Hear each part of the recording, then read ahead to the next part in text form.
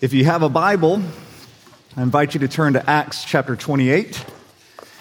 After more than a year, we're going to finish Acts today. So Acts chapter 28. And as you're turning there, I've got a confession to make, and that's that I like Britney Spears. Not as a person, but I like her music. I mean, she writes great hooks. It's not like I like Nickelback or anything. But I do like Britney Spears, and in particular, I like her song, Oops, I Did It Again. And we all have songs like that. Don't judge me. I mean, we all have songs where when it comes on the radio, and you're driving someplace, if nobody is with you, you keep it on. You keep it on, you crank it up, you sing, you know all the words. You know, if somebody's with you, you got to be like, oh gosh. You know, you change, but if you're alone, it comes out, and you just got to sing. I was pulling into our, we don't have a driveway, so I'm just pulling in the front of our house, coming home from work a few weeks ago, and Britney Spears is on, Oops, I Did It Again. And problem was, right when I got home, the song was only halfway through. So, of course, you have to stay. You have to just sit in the truck, and I just had to listen to it. And my wife was actually up on the front porch, and she was just looking at me. And she's wondering why I'm not getting out of the car. And so she texts, "What are you doing?" And I just texted her back, "Oops, I did it again."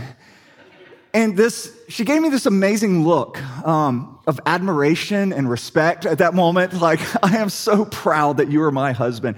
No, I mean, she was like, she just shook her head. She went inside. I just cranked it up, and I'm singing Oops, I Did It Again. Because you can't turn it off. She makes great earworms. They just kind of get in there. And it would have been a sin to turn it off there. The reason I share that story is Luke's going to do something to us in the book of Acts that kind of rubs us the wrong way a little bit. He's been singing this gospel tune now for 28 chapters. We're coming to the end, and he just turns off the car. And the song doesn't finish. He literally just turns it off, and you're ready to sing a final chorus. You're ready to sing something, but he won't allow you to do that. And he turns it off, and you've got to wonder why. Well, let's read Acts chapter 28, and then we'll begin to look at some of those reasons why. Acts 28, we'll begin reading in verse 11. After 3 months, we set sail in a ship that had wintered in the island, a ship of Alexandria, with the twin gods as a figurehead. Putting in at Syracuse, we stayed there for 3 days. And from there, we made a circuit and arrived at Rhegium. And after one day, a south wind sprang up. And on the second day, we came to Puteoli. There we found brothers and were invited to stay with them for 7 days. And so we came to Rome. And the brothers there, when they heard about us, came as far as the Forum of Appius and 3 taverns to meet us. On seeing them, Paul thanked God and took courage. And when we came into Rome, Paul was allowed to stay by himself with the soldier who guarded him. After 3 days, he called together the local leaders of the Jews, and when they had gathered, he said to them, "Brothers, though I had done nothing against your people or the customs of our fathers, yet I was delivered as a prisoner from Jerusalem into the hands of the Romans. When they had examined me, they wished to set me at liberty because there was no reason for the death penalty in my case. But because the Jews objected, I was compelled to appeal to Caesar, though I had no charge to bring against my nation. For this reason, therefore, I have asked to see you and speak with you, since it is because of the hope of Israel that I am wearing this chain." And they said to him, "We have received no letters from Judea about you, and none of the brothers here coming here have reported or spoken any evil about you. But we desire to hear from you what your views are, for with this regard to this sect, we know that everywhere it is spoken against." When they had appointed a day for him, they came to him at his lodging in greater numbers. From morning till evening, he expounded to them, testifying to the kingdom of God and trying to convince them about Jesus, both from the law of Moses and from the prophets. And some were convinced by what he said, but others disbelieved. And disagreeing among themselves, they departed after Paul had made one statement. The Holy Spirit was right in saying to your fathers through Isaiah the prophet, go to this people and say, you will indeed hear, but never understand. And you will indeed see, but never perceive. For this people's heart has grown dull, and with their ears they can barely hear, and their eyes they have closed, lest they should see with their eyes and hear with their ears and understand with their heart and turn, and I would heal them. Therefore, let it be known to you that this salvation of God has been sent to the Gentiles. They will listen. He lived there 2 whole years at his own expense and welcomed all who came to him, proclaiming the kingdom of God and teaching about the Lord Jesus Christ with all boldness and without hindrance. This is the word of the Lord. If you would pray with me. Father, I pray that in this moment, through your Spirit, you would encourage our hearts and strengthen them, that we might boldly declare your gospel without any hindrance. And in order for that to happen, I pray that my words would fall to the ground and blow away and not be remembered anymore. And Lord, may your words remain, and may they change us. We pray this in the strong name of Jesus. Amen. Okay, so by this point in Acts, Paul has traveled 15,500 miles on his 3 missionary journeys. 8,700 of those miles were on foot. Just to put that in perspective, that's walking across the United States 3 times by foot. This is a man who has traveled and traveled and traveled. And these were hard miles. Even when he wasn't walking on foot, it's not like it was easier. You remember what happened when he boarded a ship from last week. It was nothing but obstacle after obstacle throughout all of these journeys. But God, throughout it all, in his sovereignty, kept him safe, often through miracles. Now, ever since chapter 19, so about 10 chapters ago, ever since chapter 19, the reason Paul has been journeying has been to get to Rome. I mean, we read in chapter 19, he says he is resolved in his spirit to get to Rome. And he needed that resolve because from that point on, it was going to get really hard to get there. He's immediately arrested. He's thrown in jail where he spends 2 years forgotten. 2 years where his case doesn't even go up and he's just rotting away in jail. And he just keeps hitting a wall after another wall. And it's so much persecution, yet he keeps moving forward. At one point, in the midst of some discouragement, the Lord actually appears to him and encourages him. And the Lord says this to him. He says, you must testify also in Rome. And so Rome is what's been put before him. Even when we saw the ship going down last week, Paul said, an angel appeared to me, and he said, I must testify before Caesar. And so for thousands of miles now, Paul has just been single-minded in this pursuit. I must get to Rome. I must get to Rome. I've got to preach the gospel to Rome. And this now has taken up a third of the book of Acts. And once Paul reaches this town called Puteoli, which basically functioned as the port city of Rome, once he reached there, he's essentially arrived. He's arrived. And it had to be such an encouragement to him that when he arrived, these Christian brothers and sisters immediately greeted him there. There was already a church there. We read in verse 14 that these Christian brothers, they found him and they immediately invited him and his companions to stay at their house. Just let that sink in. It's not asking just Paul to stay in, but Paul and everybody with him. That's the 276 prisoners and soldiers. I mean, how would you like to open up your home to a bunch of prisoners to come and to stay? But what you're seeing here is this radical hospitality, this gospel hospitality that has already permeated out into Rome. The Spirit was at work there. After a week of enjoying the hospitality of these Christians, Paul finally decides to take the last leg of his journey towards Rome itself. And as he's walking there, Christians from Rome hear that the Apostle Paul has landed and is making his final way to Rome. And so these Christian brothers and sisters actually come out to meet him on the journey. They come and they meet him in the towns of the Forum of Appius and the Three Taverns. And these were essentially the suburbs of Rome. And this had to be such an encouragement to Paul.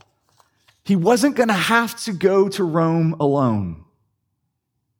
And please don't miss the ironic beauty in all of this.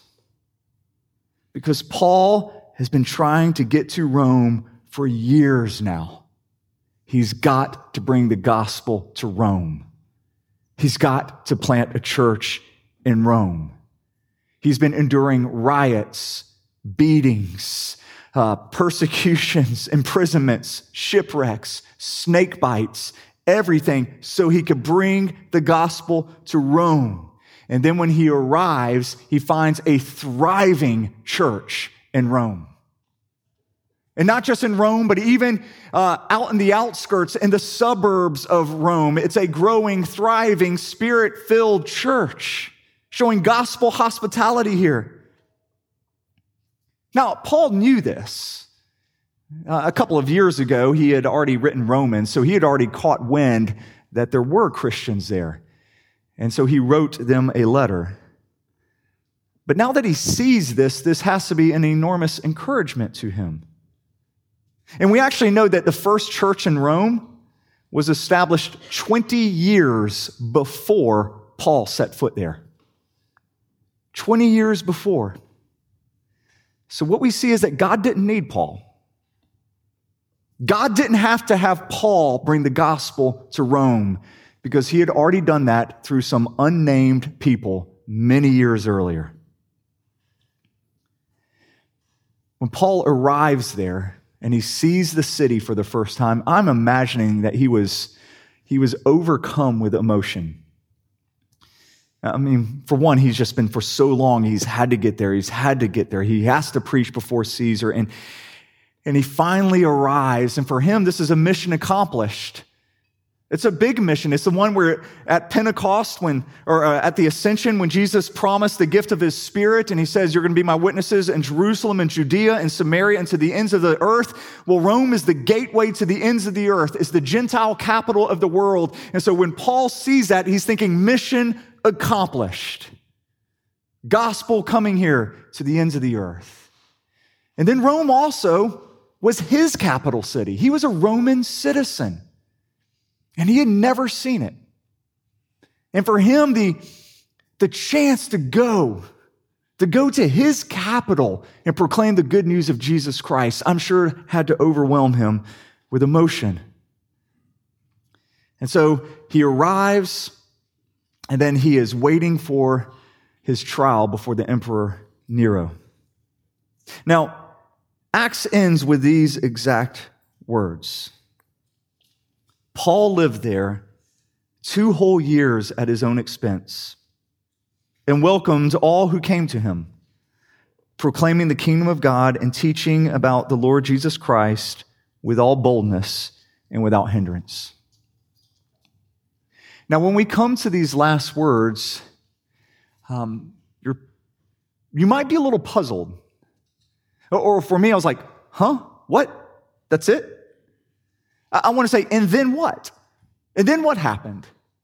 Did Paul actually get to preach to Caesar?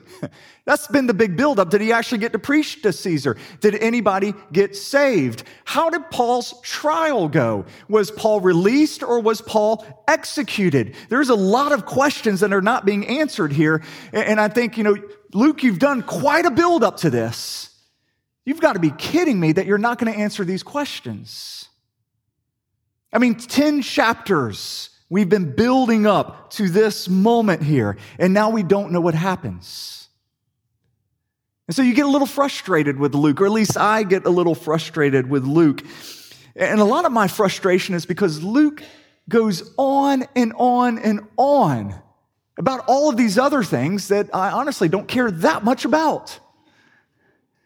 He goes on and on about all of these trials, and then another trial that looks just like it, and then another trial that looks just like it. Paul shares his testimony 3 times. So like, how many times do I have to keep hearing this? He keeps going on and on about these things, but yet he doesn't tell whether Paul lives or dies. And then Luke essentially writes a novel about a shipwreck. That's what we looked at last week. I mean, how many details could you give? It reminds me of when somebody comes home from a trip and they're like, would you like to look at all my pictures? And you're like, you have to say yes, even though you really don't want to. And they're going through and they're just showing you everything and they're pointing out every little detail. Luke does that in chapter 27 about the shipwreck. He keeps pointing out, and we saw that city, and we saw that city, and we saw that city. I'm not kidding. Listen to the cities that Luke names from this journey before the shipwreck. He says that they saw Sidon, Cyprus, Cilicia, Pamphylia, Myra, Lycia, Cnidus, Crete, Salmone, the Fair Havens, Lasai, Cauda, Syrtis, Malta. And then when he finally arrives, he starts describing the ship itself. And we had these beautiful twin figureheads. They were named after these gods. He begins telling you every direction the wind kept blowing. And you're like, what are you doing, Luke? How can you give us all of that? And yet you don't tell us one thing about Paul's trial. Does he live? Does he die? Does he talk to Caesar or not? So many questions. This unusual ending to this book has raised up a lot of questions with people. And some people, they think, well, he probably obviously ended it here because he didn't know what happened. I mean, he probably finished Acts and Paul's still in prison and nothing's happened really at this point, so he just ends it. The problem is that's not the case. Luke wrote Acts 20 years after Paul was executed. 20 years after he knows the full story. And just in case you want to know, do you want to know what happened to Paul? We've been following him for a while. We kind of gathered bits and pieces from 1st and 2nd Timothy and some from church tradition, but it actually does seem like Paul was released. He was released and then he goes to Spain. He's able to take the gospel to Spain for a year. And then there's the great Roman fire in 64 AD. And Nero blames Christians and he rounds them up. And he executes Peter and he executes Paul. So it seems like Paul was released and he lived for another year before he was executed. And we know from church tradition, it says that Peter was crucified upside down. And Paul, because he was a Roman citizen, he could not be crucified, so he was beheaded. But that's not included here. So why do we have this ending? I want to give you 3 reasons. 3 reasons I believe that Luke chose to end the book this way. First is this. When we look at Paul's life, he wants us to see it was really about the journey and not the destination. It was really about the journey and not the destination. Simply from a literary standpoint, the shipwreck was the climax of Paul's life. It was certainly written that way. It's one of the reasons there are so many details in it. The journey is what mattered most, not so much as to what happened when Paul finally arrived. Yes, Paul was going to glorify God when he got to Rome and he got to testify there, but Luke does not write that as the pinnacle of the story. He writes in such a way to show that Jesus was more glorified through the process of getting there. He was more glorified when we see how Paul trusted God in the midst of the fierce storm, in the midst of the sinking boat. Jesus was more glorified when Paul trusted God in the midst of suffering and imprisonments. That's when Jesus was most glorified. The journey itself mattered more than the destination. We just saw that because when he arrived in Rome, we find out God didn't even need him to establish a church there. It was never really about the destination. Now, there's a huge lesson here for us as believers. Because I don't know about you, but I know this about me.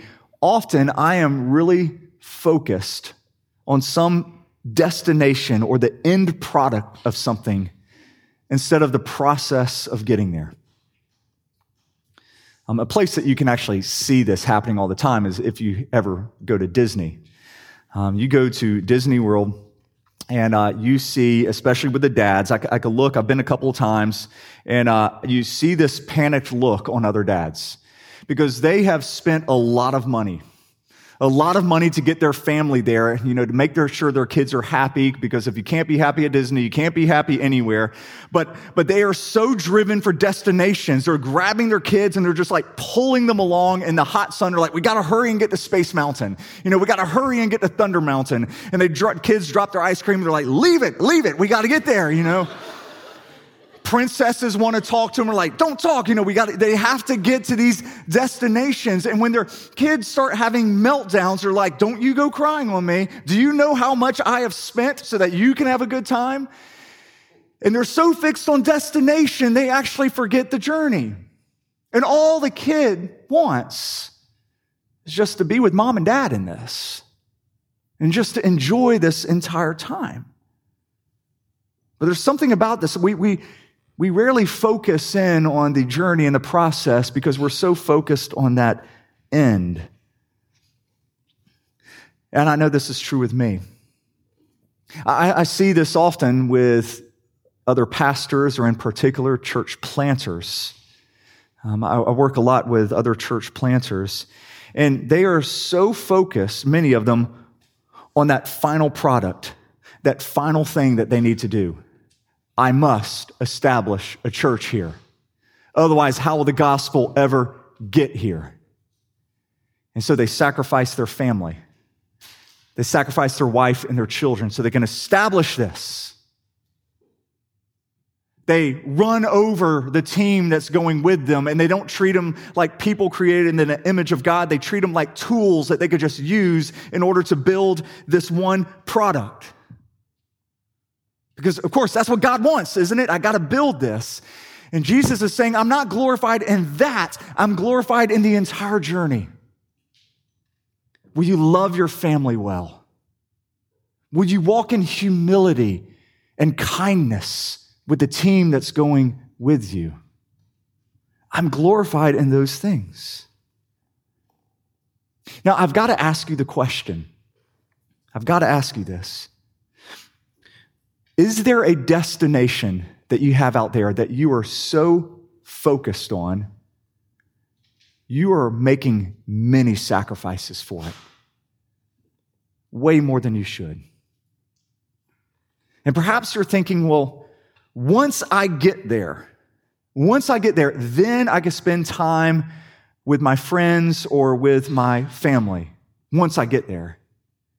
Or once I get there, then I'll have enough money where I can actually, give and tithe to the church or give to the poor. Once I get there, well, then I'll have enough time where I can read my Bible more and I can pray. Once I get there, well, then I'll have more influence, and then I can begin sharing my faith. And we keep thinking, once I get there, and we're just so focused on making every sacrifice getting there, God's saying, no, it's the journey. I can do that with anybody. But I need you to glorify me and have faith in me every step of the way. I believe Luke acts this way because he wants to teach us that the journey itself matters. Second reason I think Luke ends this way is to remind us that Paul is not the hero of this story. Acts is not about Peter, and it's not about Paul. It's about Jesus and his gospel advancing.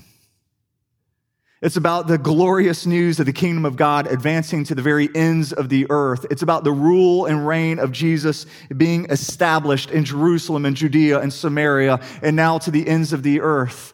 Jesus is the hero of this story. Luke does not tell us about the last 25 years of Peter's life. We know nothing about them. We don't know what happened to Paul or to John or to Philip or to Silas or to Barnabas, because the stories we've been reading was never really about them. It's always been about Jesus. And Luke reminds us of this here. The story is not about whether Paul lives or dies. The story is about how the gospel advances whether Paul lives or dies. The gospel will advance, even if Paul's left in prison, even if Paul is killed. There's no amount of beatings, no amount of riots or shipwrecks or snake bites that can stop the kingdom of God. The gates of Hades itself cannot stand against the march of the kingdom of God. And this is good news for us. The last words of Acts are so key for us to understand this movement and this advancement that we see of the kingdom of God in Acts. Let's read the verse 30 and 31 again. He lived there 2 whole years at his own expense.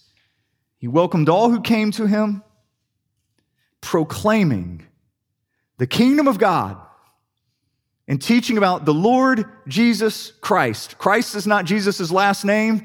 Christ is Messiah or the King. So the Lord Jesus, the King of the kingdom of God, with all boldness and without hindrance.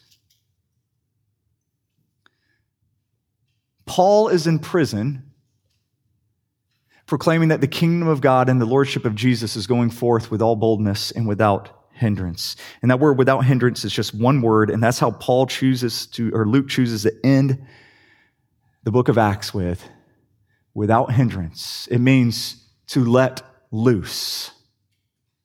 No obstacles. Nothing stopping it. It's the perfect word to end this account. Paul actually wrote something similar to this to Timothy in 2 Timothy chapter 2. He wrote this. This was 2 Timothy's the last letter he ever wrote. He's just about to be executed. And he writes these words from prison. Remember Jesus Christ, risen from the dead, the offspring of David, as preached in my gospel, for which I am suffering, bound with chains as a criminal. But the word of God is not bound. I am bound, but the word of God is not bound. What an incredible hope that is for us, because a day might come when we begin to lose some of our freedoms here, even in America, some of our religious freedoms that we have. And when that happens, we need to remind ourselves that although those freedoms are taken away, the word of God is not bound. That although a day might come where we lose our jobs, maybe lose our properties for being a Christian, the word of God still is not bound. A day might come when legislation is passed, law is passed, that we can no longer share our faith openly, publicly. And if that happens, that's fine, because the word of God is not bound. There might be a day we are even thrown in prison. But the word of God will never be bound. It cannot be bound. Nothing can hold it back. The gospel is going forth unhindered, unleashed. A couple of weeks ago, I was asked by somebody, said, what do you hope to do with your life? That's always a humbling question, because you know what the implications are. Like, I see what you've been doing for the last few years, Joel, and I'm just wondering, what actually do you want to do with your life?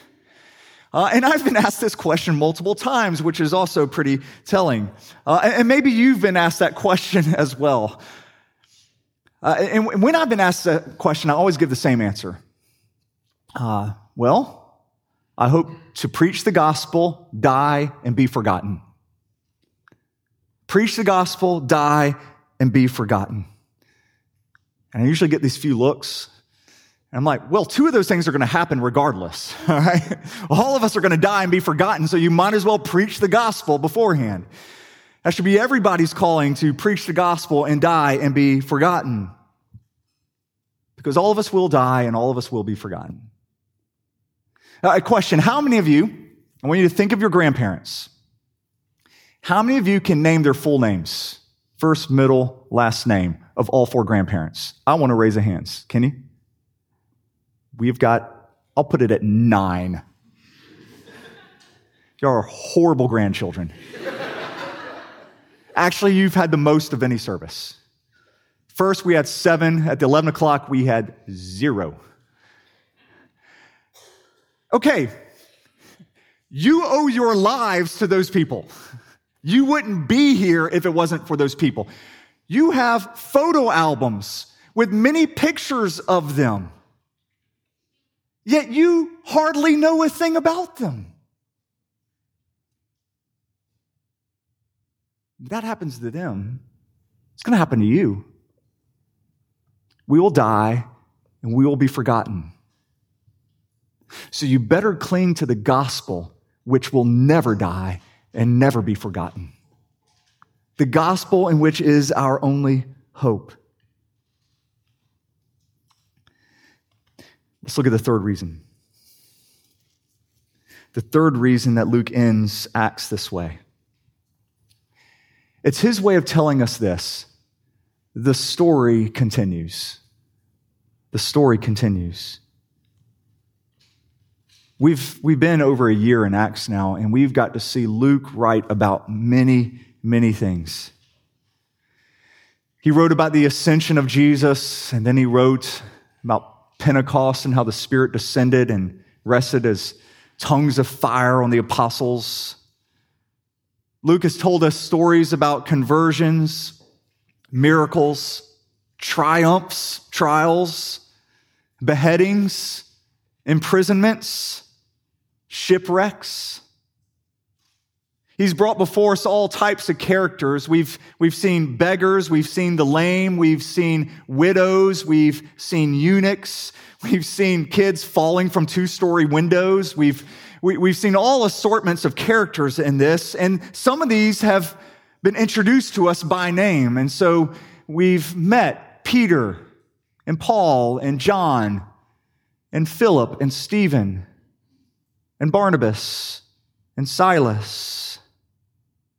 And so we've been seeing this drama unfolding with its cast.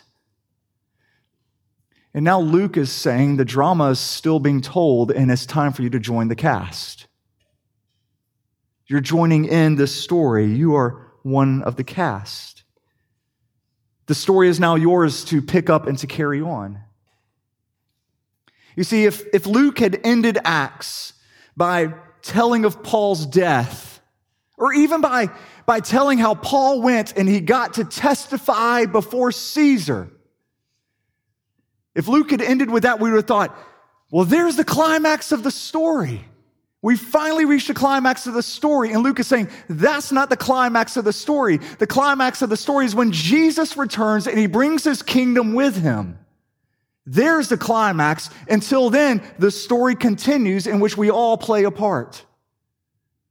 We're all cast members of this unfolding drama, but the climax is ahead of us when our glorious King comes. If you want to pick back up the Britney Spears analogy, because let's be honest, all things go back to Britney here. Amen. Yes. It's so sad. That's the only amen I get. In the middle of the song, maybe you're going into what you think is it's the final chorus there. If the car is cut off, what do you do?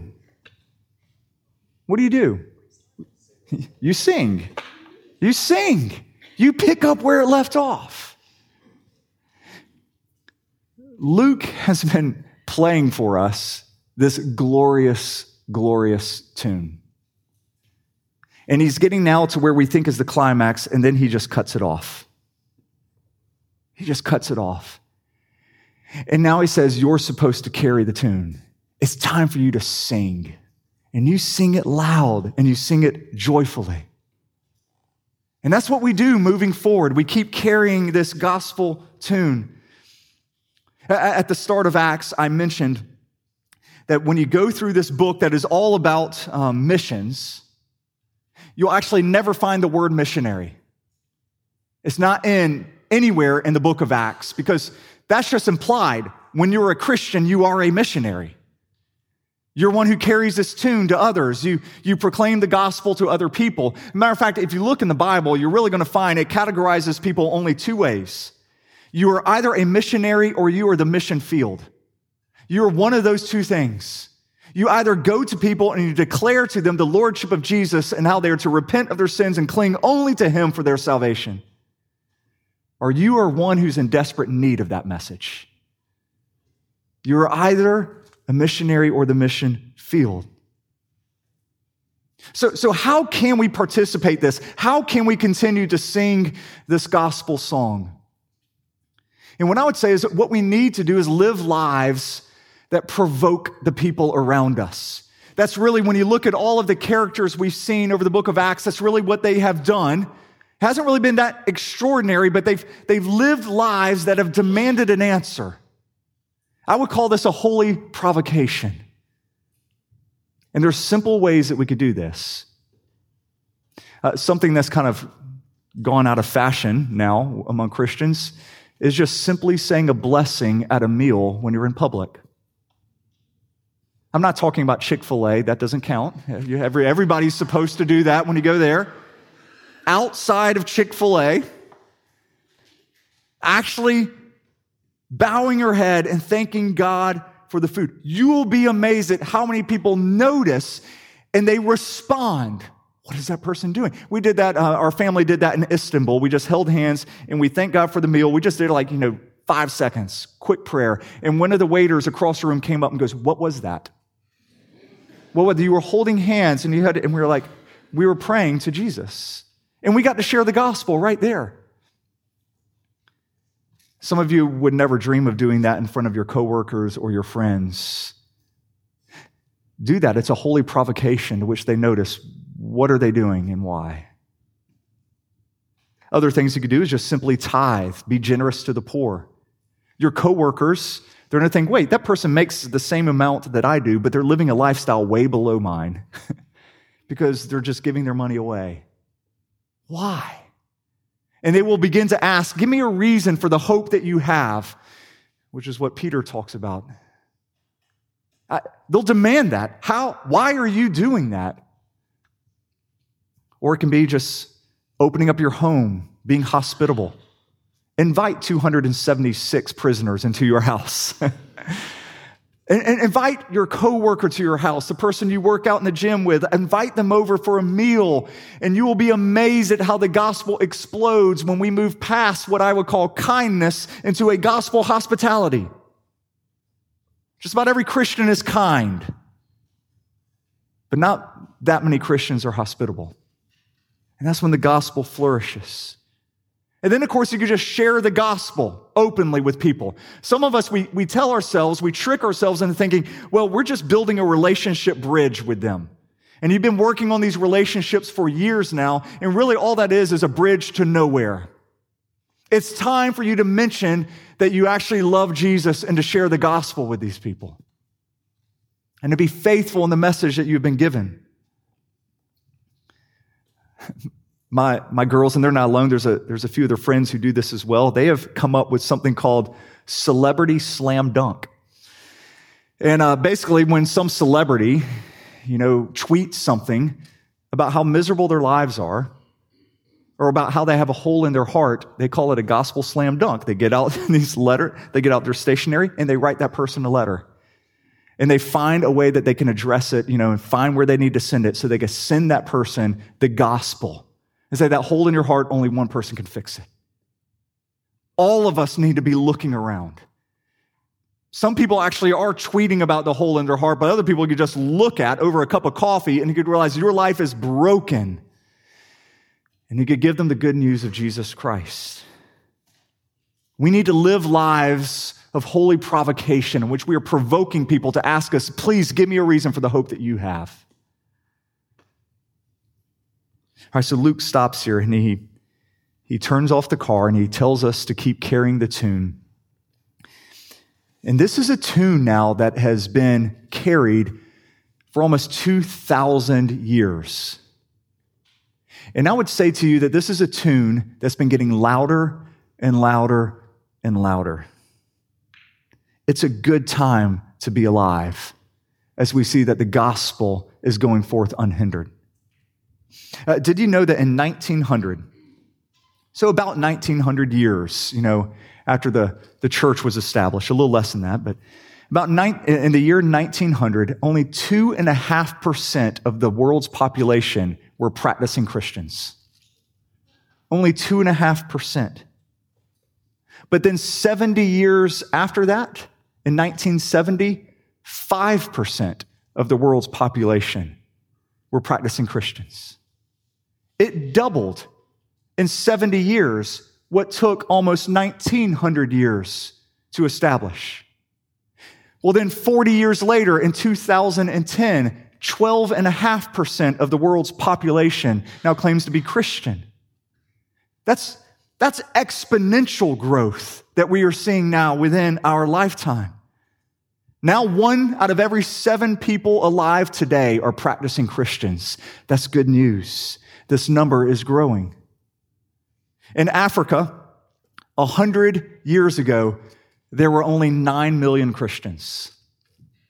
Today, there are over 541 million practicing Christians in Africa, making it the first continent where more than half of its population is practicing Christians. That's astounding. 1 out of every 4 Christians on earth is an African. Even hard to reach places like India, which is extremely hard for people to be reached with the gospel. They're reporting 15,000 baptisms a month. That's nothing compared to the 10,000 new converts a day in China. 10,000 a day. More people have come to know Christ in China in the last 15 years than in the last 15 centuries. The gospel is going forth unhindered. South Korea in 1900 was 1% Christian. Today, it is over 30% Christian.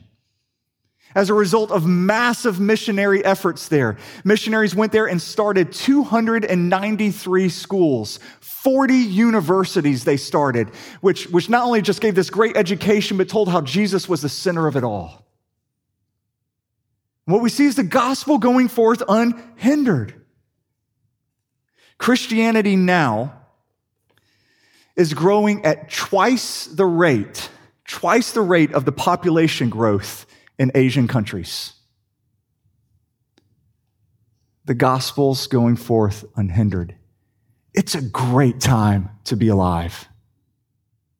J.D. Greear, who's the president of the Southern Baptist Convention, he recently wrote that by the end of the first century, there was only 1 church for every 12 unreached people groups.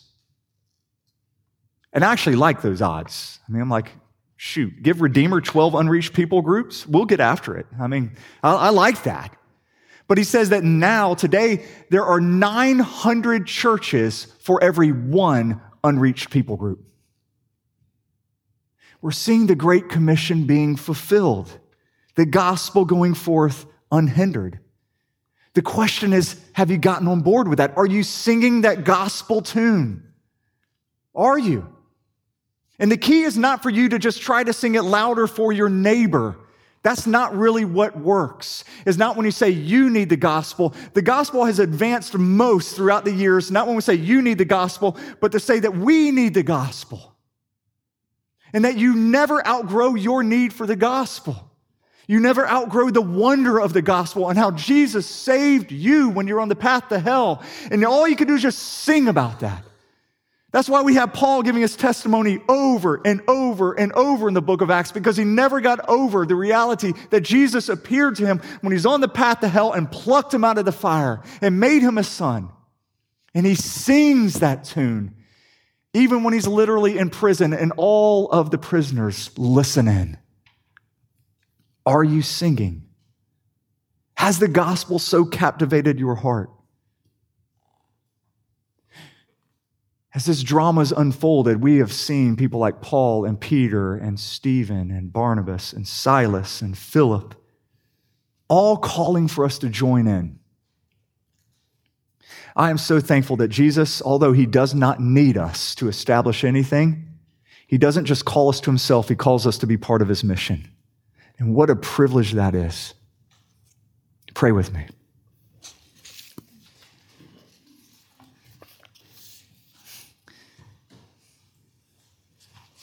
Lord Jesus, we simply pray that we would proclaim your lordship, your kingdom, your reign with all boldness and without any hindrance, all for your glory and for our joy. We pray this in the strong name of Jesus. Amen.